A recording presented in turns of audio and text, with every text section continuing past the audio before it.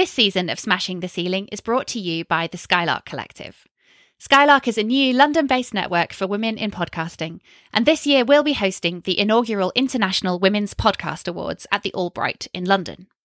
The collective exists to raise the voices of women in podcasting, both behind the mic and behind the scenes, and to showcase the work of women out there producing incredible audio moments through the medium of podcasting.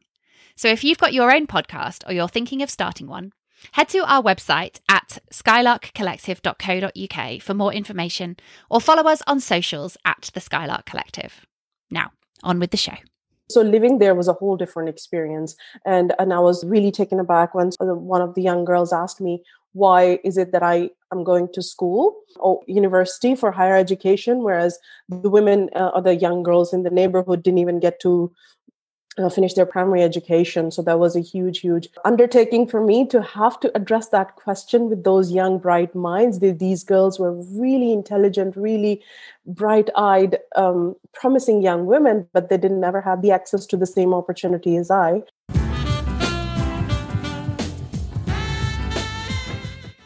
Hi there, everyone, and welcome to Smashing the Ceiling with me, Naomi Mellor.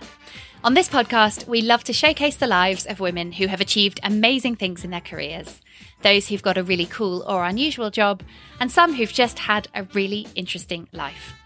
If you're looking for inspiration for your career, if you feel a little stuck or bored with what you're doing right now, or if you're in search of the road less travelled job-wise, then this is the podcast for you.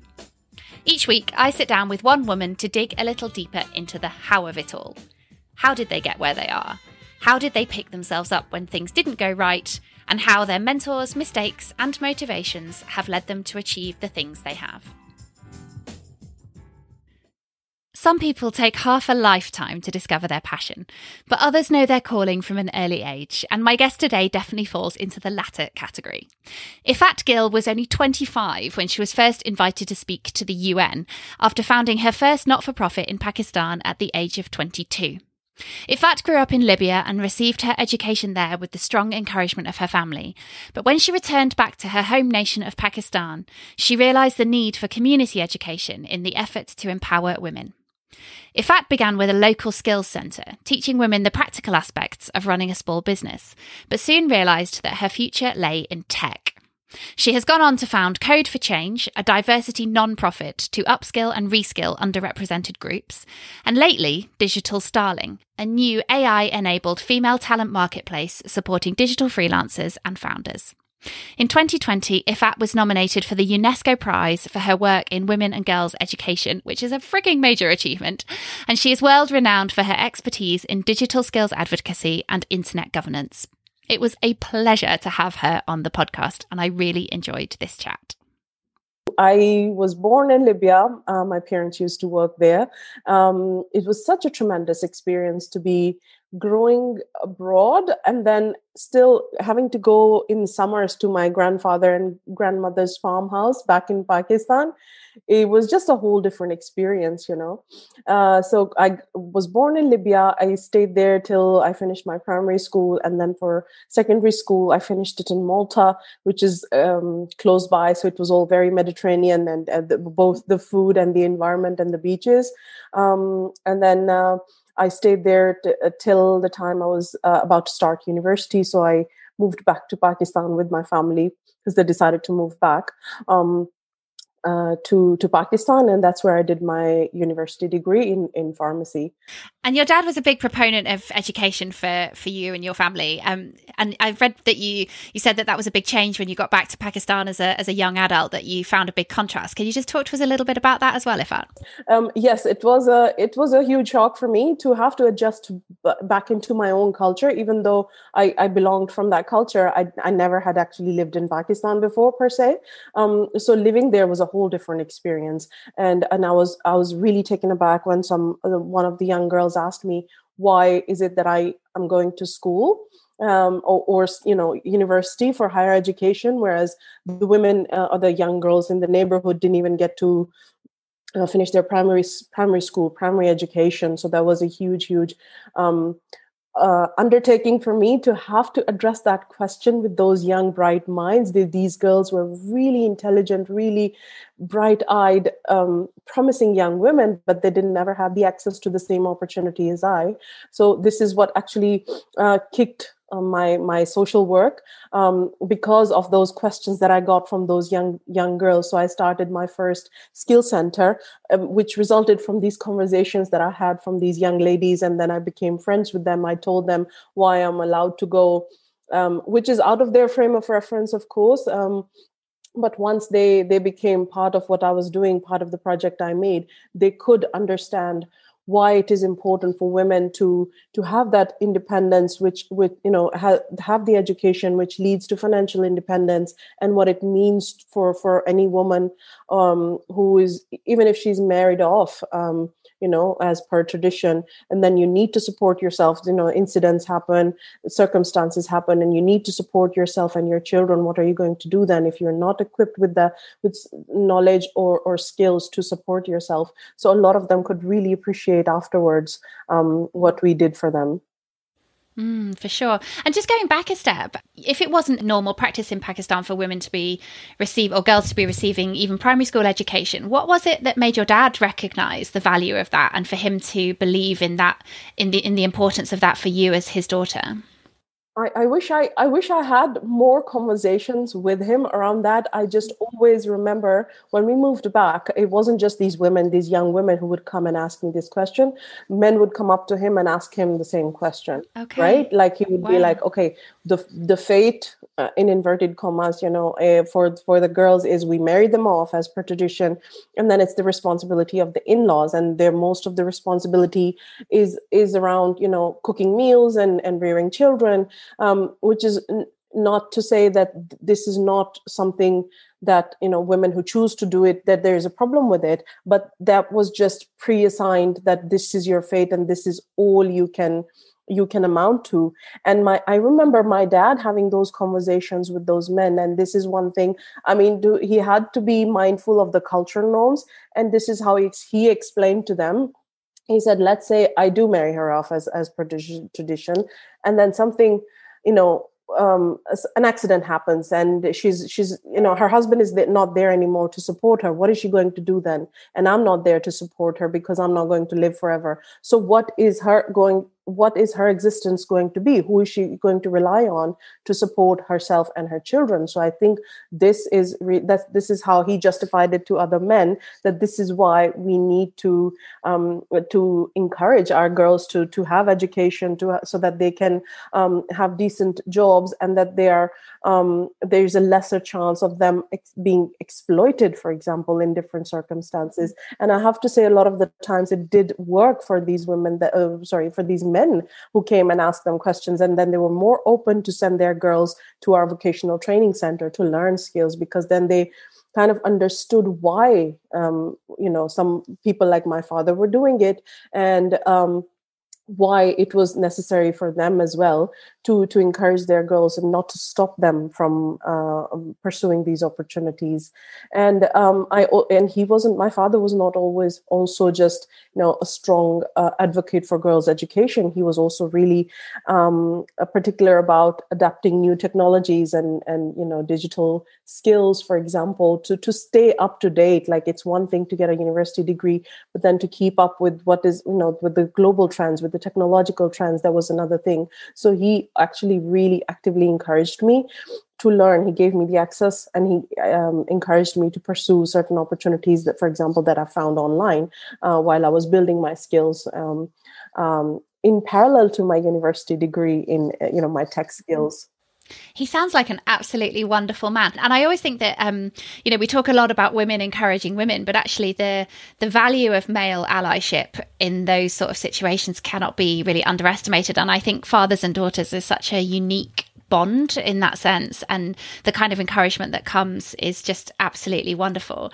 And so you did your degree in pharmacy, you mentioned. At what point did you realize you didn't want to be a pharmacist and you were going to do something else? Because you said you were learning things on the side and kind of teaching yourself. I know you were big on kind of teaching yourself computing and technology and things all the way through your kind of childhood and teenage years. At what point did you kind of realize that was your path rather than being a pharmacist? So the way, still, I mean, despite being very progressive, my parents were always also very focused, like any South Asian families, they're very focused on job security in the future for their children. So they said, this is the time when internet was just becoming mainstream, and we were just slowly moving on to digital jobs, but it hadn't become mainstream yet, right? So at that point, it was hard for them to foresee the kind of careers it could lead to. So they said, we would rather have you do a degree in a sector that we know and we are aware of, and we know that you will sure shot get a job if you ever need to work in the future. And that was their perspective on it, right? But at the same time, because they knew I really wanted to do masters in computer science, for example, so they let me have extra classes on the side to learn those skills. It had to be allowed by them in inverted commas, because in Pakistan we had to pay for the university, of course. So they were generous enough, kind enough to pay for my education. But then they also saw that I was only doing this because of the norms, and I love science. I love science, and I loved medicine, and I loved studying about anatomy and biochemistry and organic chemistry. But that was not where my heart was. I knew I wouldn't want to work in a pharmacy, or I wouldn't want to work in a hospital environment. That just wasn't for me. And I have great respect for people who do it. It just wasn't for me. I wanted to, especially, and I think it even became stronger when I started working with these young women on their rights. I just knew that I had a completely different calling. So I taught myself computer skills, how to build websites by myself, and then I got really interested into this internet governance debate on how the policy is shaping around these emerging technologies, and how different governments are tackling it. So I got really interested in that. I did specialized courses on that online, and I started talking about the projects that I was doing in combination to this study. And I started talking about how I was using or leveraging internet to connect the women that we were training to global markets, or how we were finding ways with them to connect them, because then it's a tool, right? It's a great connector at the same time. So as I started talking about it, then I was invited to UN platforms to speak about my work, and how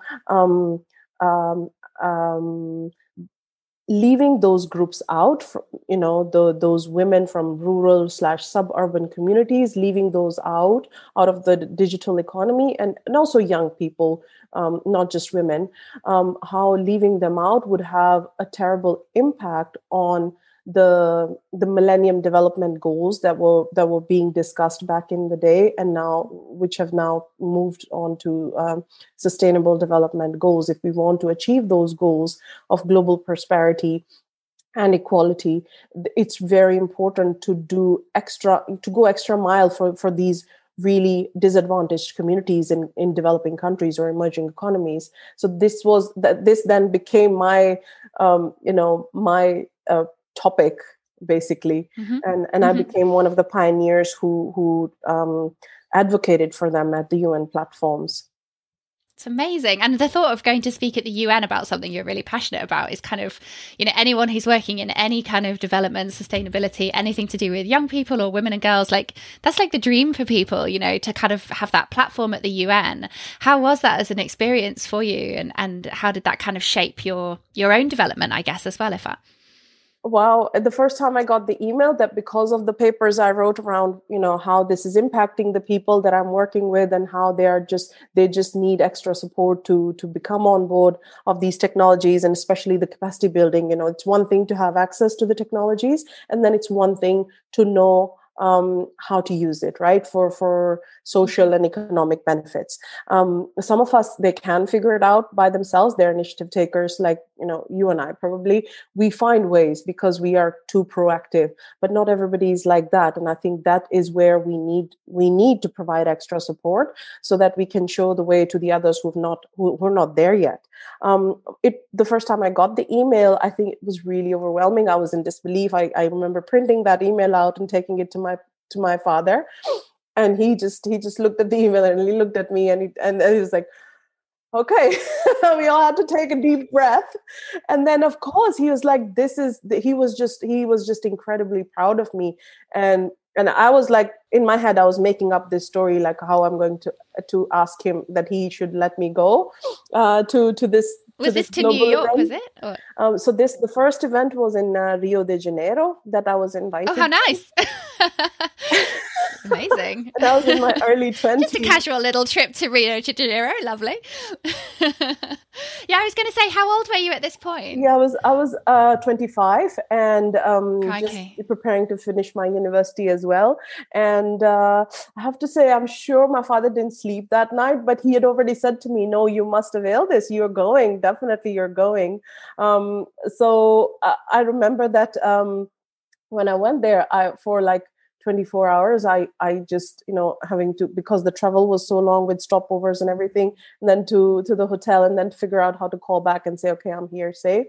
My mother didn't sleep for 2 nights probably because I had no way to connect. And finally we did. And then, but it all worked out really well. That was a really overwhelming, but really, really exciting experience to be one of the youth leaders who is talking about the involvement of youth and women in the internet governance policies. That was really, really amazing experience for me.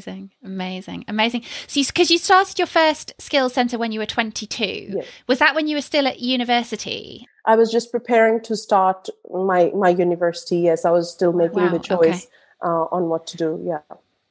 And how did you kind of get started with that and identify what your goals were going to be and what the sort of structure of the Skills Centre was going to be and how you were going to build that, I guess? Because you're essentially starting an entrepreneur startup, although in the, not-for-profit space, and it's a real kind of business with purpose, I suppose, but you essentially are still running a business on the side of doing your studies. How did you kind of structure that and make that work, I suppose? Because as anyone who has studied a full-time degree knows that doing a business on the side is kind of, hard work, really.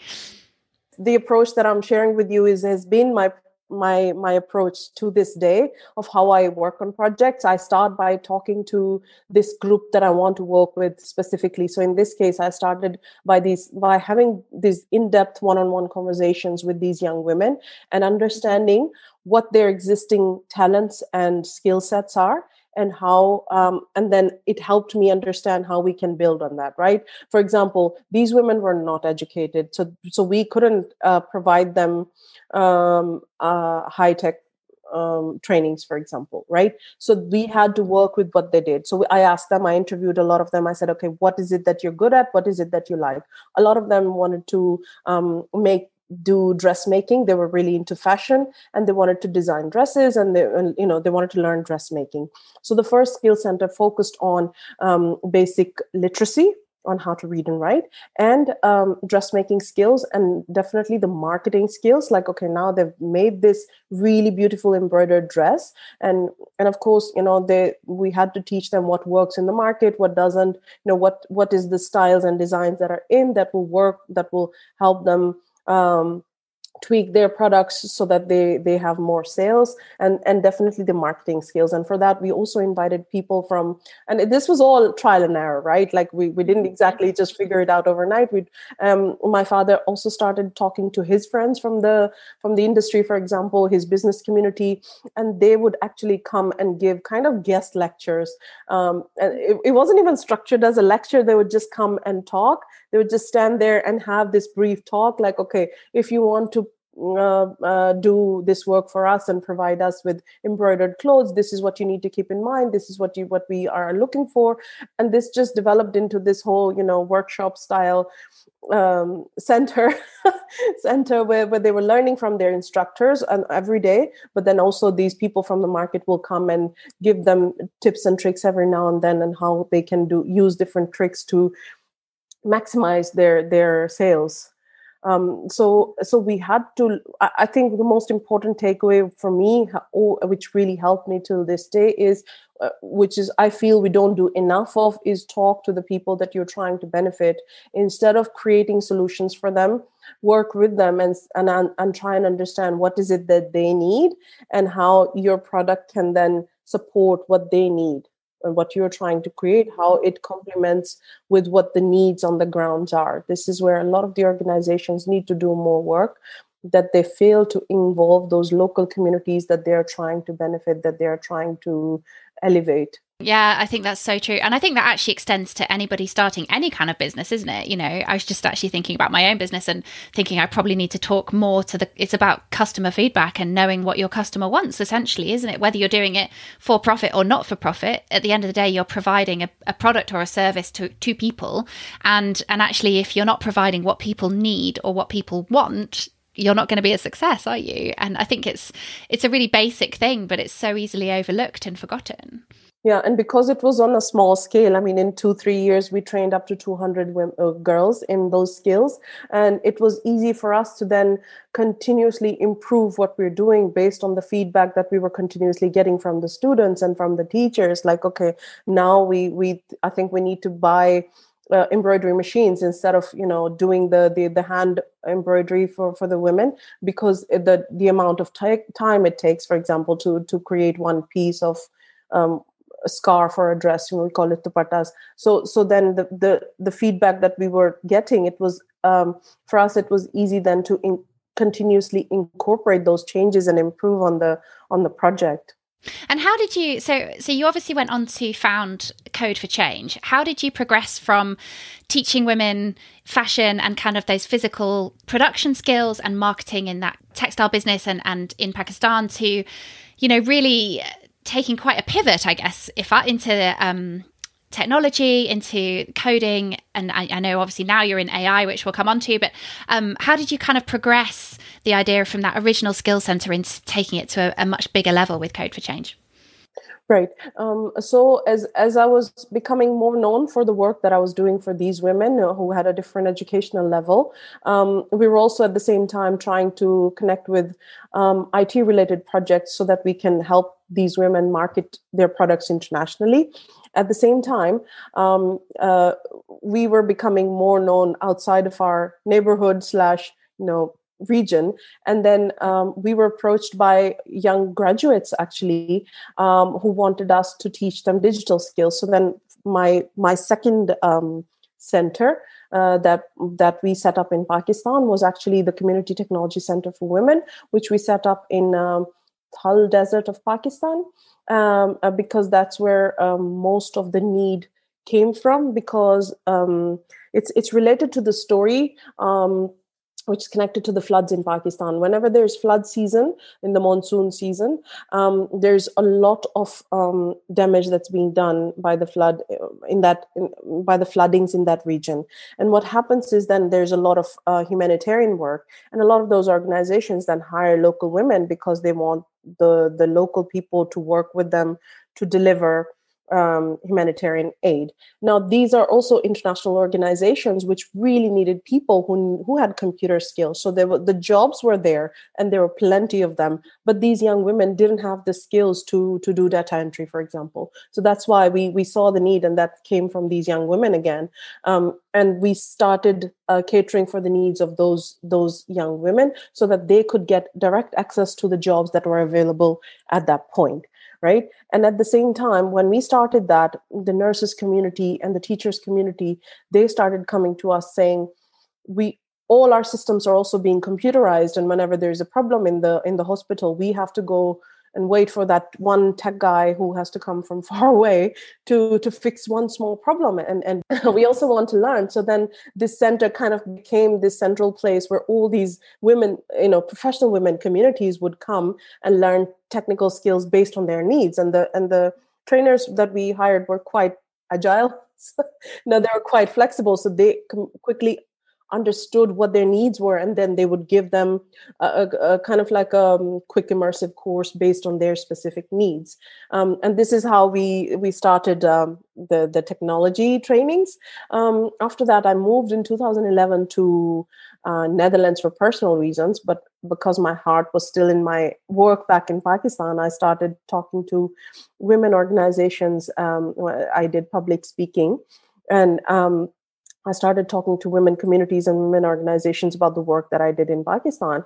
And they said to me, but we also have a similar need here, because when women drop out of workforce, they don't have necessarily the means or the opportunities to upgrade their skill. Because if you come back to work after 2 to 5 years, whatever your gap is, the everything has changed. The whole technology scene has changed. So there was no program available for them at that point, which prepared them for the opportunities that existed then in the job market. And again, 90% of the jobs now require you to be digitally savvy. They require you to be experts in all those different tools and technologies. So this was a huge challenge for these women in between jobs, professional women who were trying to get back into the workforce. So I designed the Code to Change program together with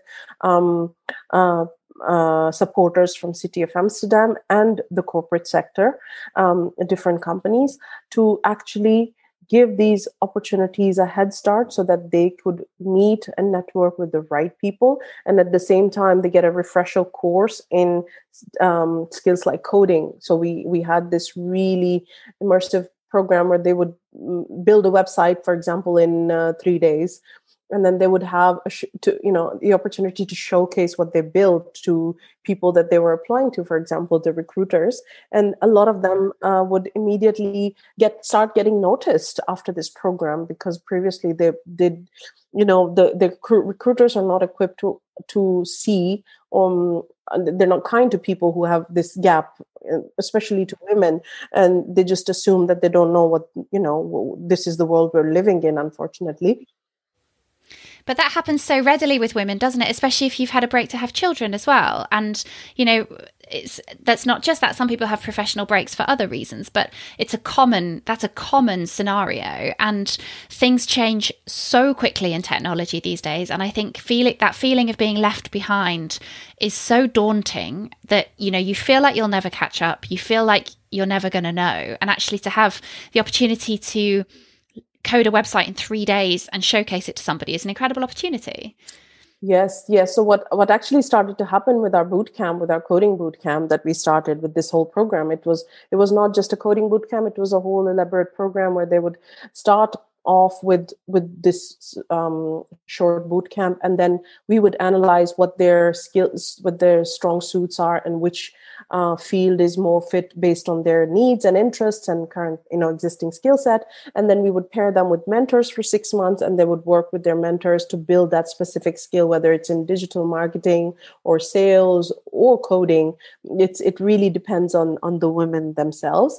And then what started to happen was then coders or programmers who didn't get the opportunity, who went unnoticed by recruiters because of bias or whatever reasons, they started joining our programs just to have access to the network. And we allowed it because this was probably the only opportunity they would get noticed. So we let them, but then we kind of segregated the group into two, like these are the beginners and these are the intermediate level ones, which do have experience. So we would introduce them to different sort of opportunities than the beginners one. And this is how now we are working in it started in Amsterdam. We opened the opportunity for women in Amsterdam, and we started getting applications from women around the world, which was a huge surprise for us. We were really amazed at the need, the drive for these kinds of programs.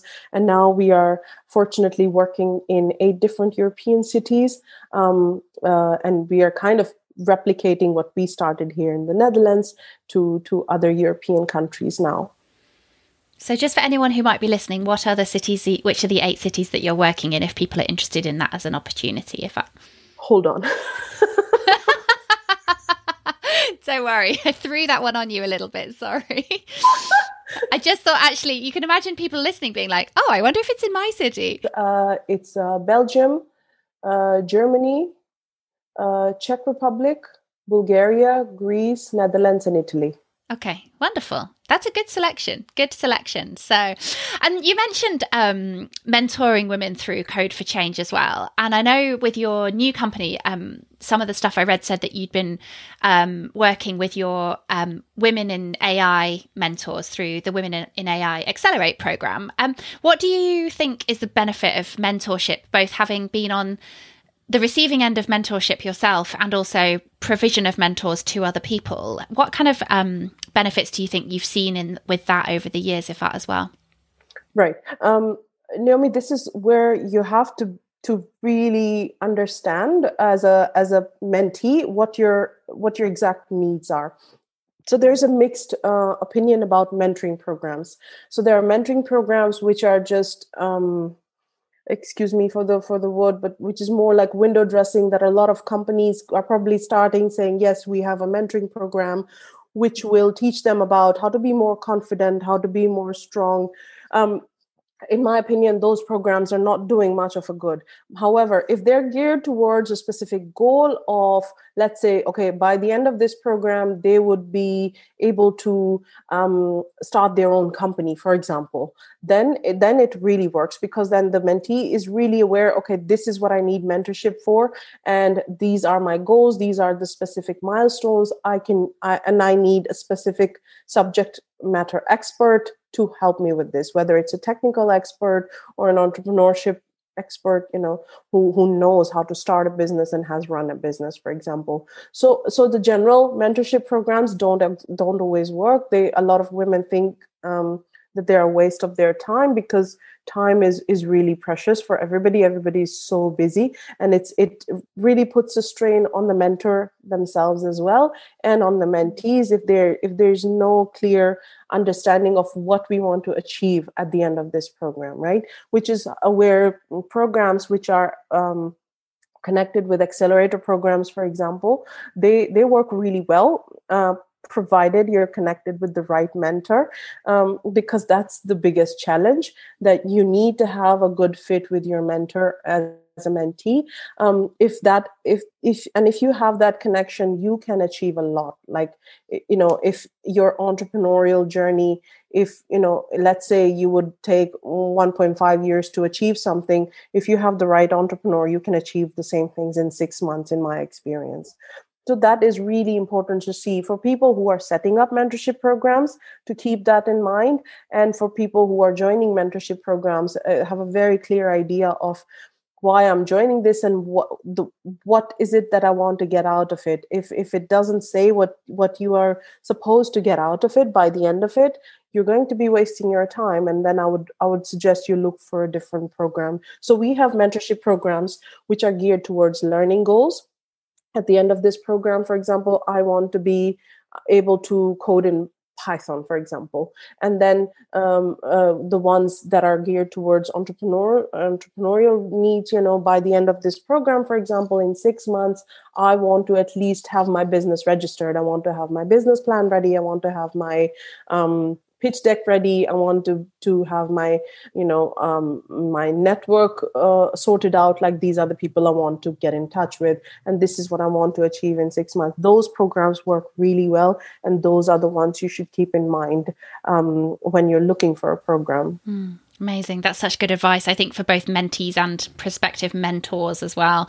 And we've touched very briefly on Digital Starling, which is your new venture, which I'm super excited about. Do you want to tell us about where the idea came from for that, and what that is all about, what you're hoping to achieve, and where you're going with that, if that as well? So when I started my work here in Europe, I did not forget about the women that I was working with, for back in Pakistan. So around 2016 and 17, I started finding ways to kickstart my programs back in Pakistan again, and we managed to find a way, and we managed to find investment to be able to do that. To date, we've trained close to 400 to 500 women in Pakistan alone, and this year we hope to train 900 to 1,000 women more. Now, the idea wow. of Yeah, thank you. So the idea of Digital Starling, this AI venture that I'm building now, came from the experiences that we were having while we were training those women back in Pakistan. What happens in that project is we train them in web development, in UI and UX design, and in video editing, and then they go to the existing freelancing platforms and they start looking for gigs there to so that they can earn from them.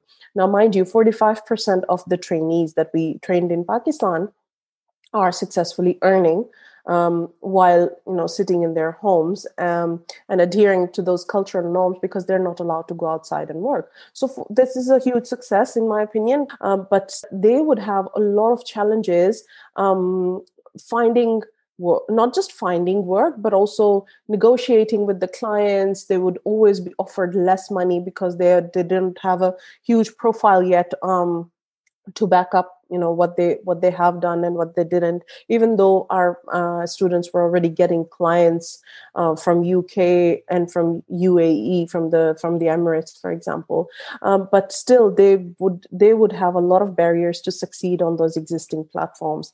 And they would also they didn't know contractually what are their rights and what they can and cannot do. Like they would provide work or concepts to some clients and that client would never come back to them.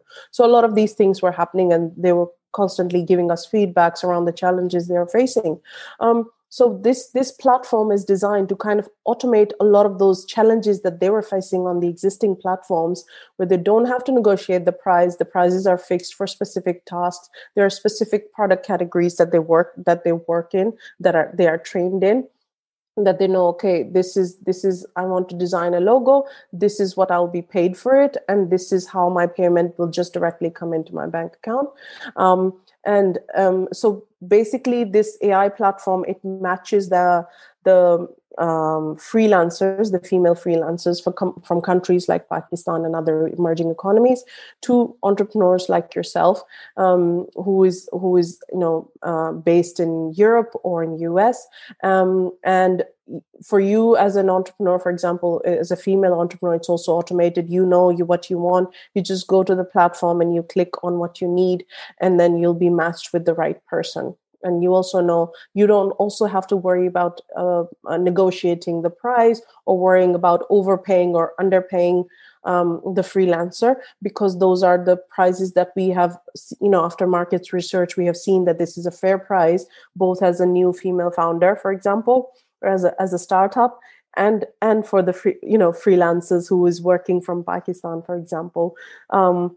And the second thing that the Digital Starling platform does is that it also takes their continuous learning needs in mind. So it suggests courses to them, to the freelancers, that they can continuously use to grow and upgrade their skills even further, so that they are becoming more and more experts in what they're currently doing. So these are the two things that Digital Starling does, and it came out of a need that was communicated to us by those women that we are working with.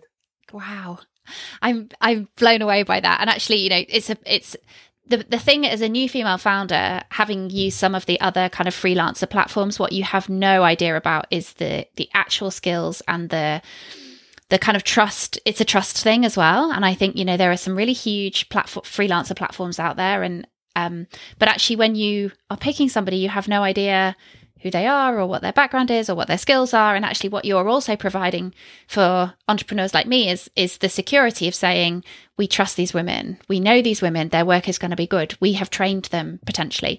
And, that actually it's a win-win for both parties that. And I think it's an incredible idea. Where can people kind of go to find out about Digital Starling and sign up, obviously, if they want? Right. We're still in beta stage. So, but they can sign up at starling.digital, and they'll be posted on the first round of clients that we are inviting to join the platform.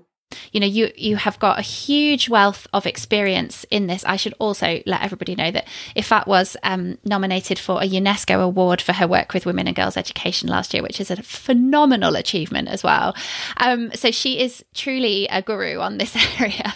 Have you got anything else that, you know, prospective women going into AI and the tech industry, it still is, you know, we think of that kind of Silicon Valley jock male kind of environment. Like, do you have any advice for women going into that, or anything else you'd like to add about kind of getting into this as an industry, Ifat?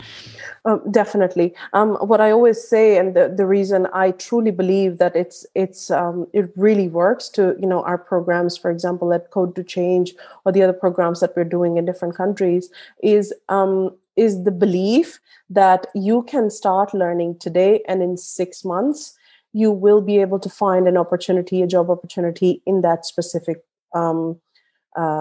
area, for example, be it programming, or be it deep tech, like artificial intelligence, for example. And here's what I advise.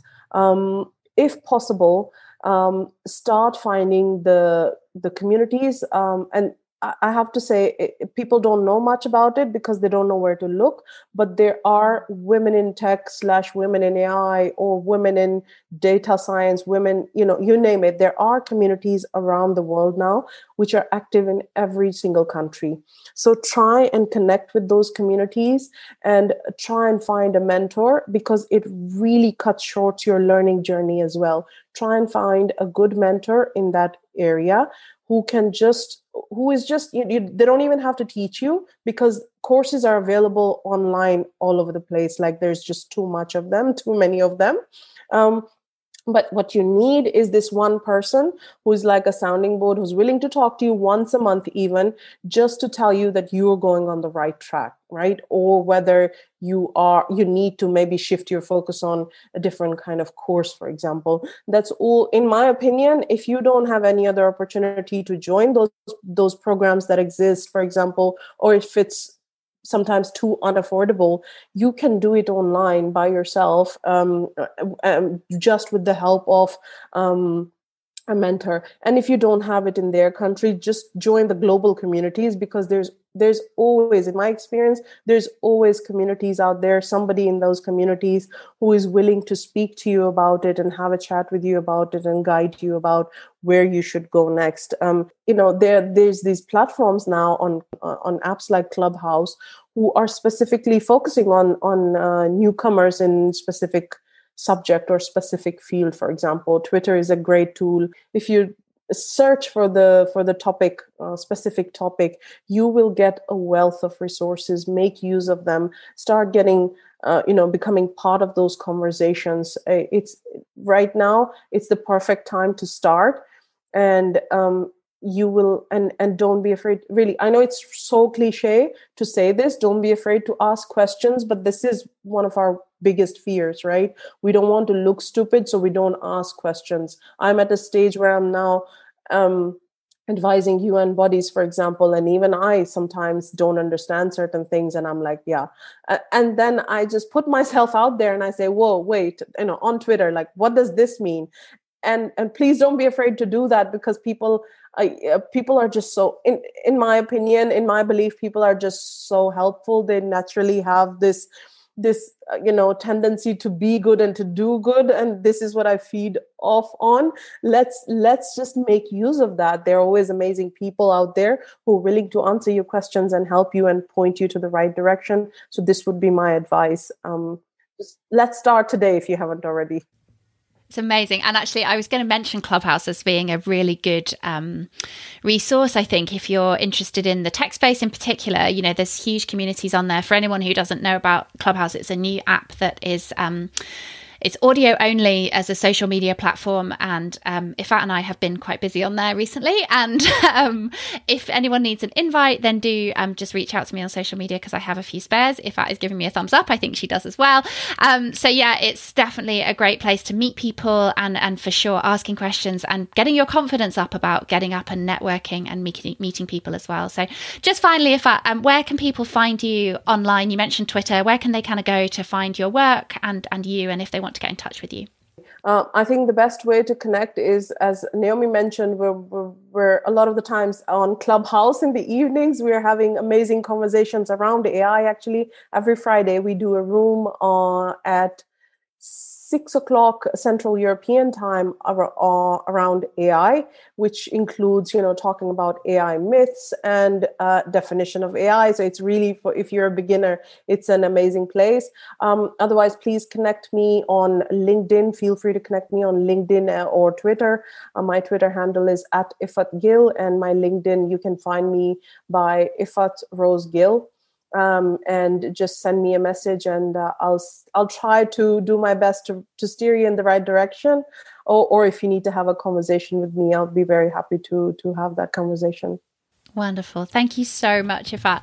It was amazing to see you. Thank you so much. I love your backdrop and the plants as well, incidentally. Thank you. Cool. Thank you. Thank you so much, Naomi, for approaching me for this. This was really fun. Thank you. That's all for this week. If you've enjoyed this episode, please just share it wherever you can on your own social media. And if you found the podcast interesting or useful, then do please tell a friend, because we are always keen for new listeners. If you can find it in your heart to rate and review the podcast on iTunes or give us a shout out on your socials, then we'd love you very much, as it genuinely does help other people to find us. We're on Instagram and Facebook at The Skylark Collective, and our website is www.skylarkcollective.co.uk. See you next time.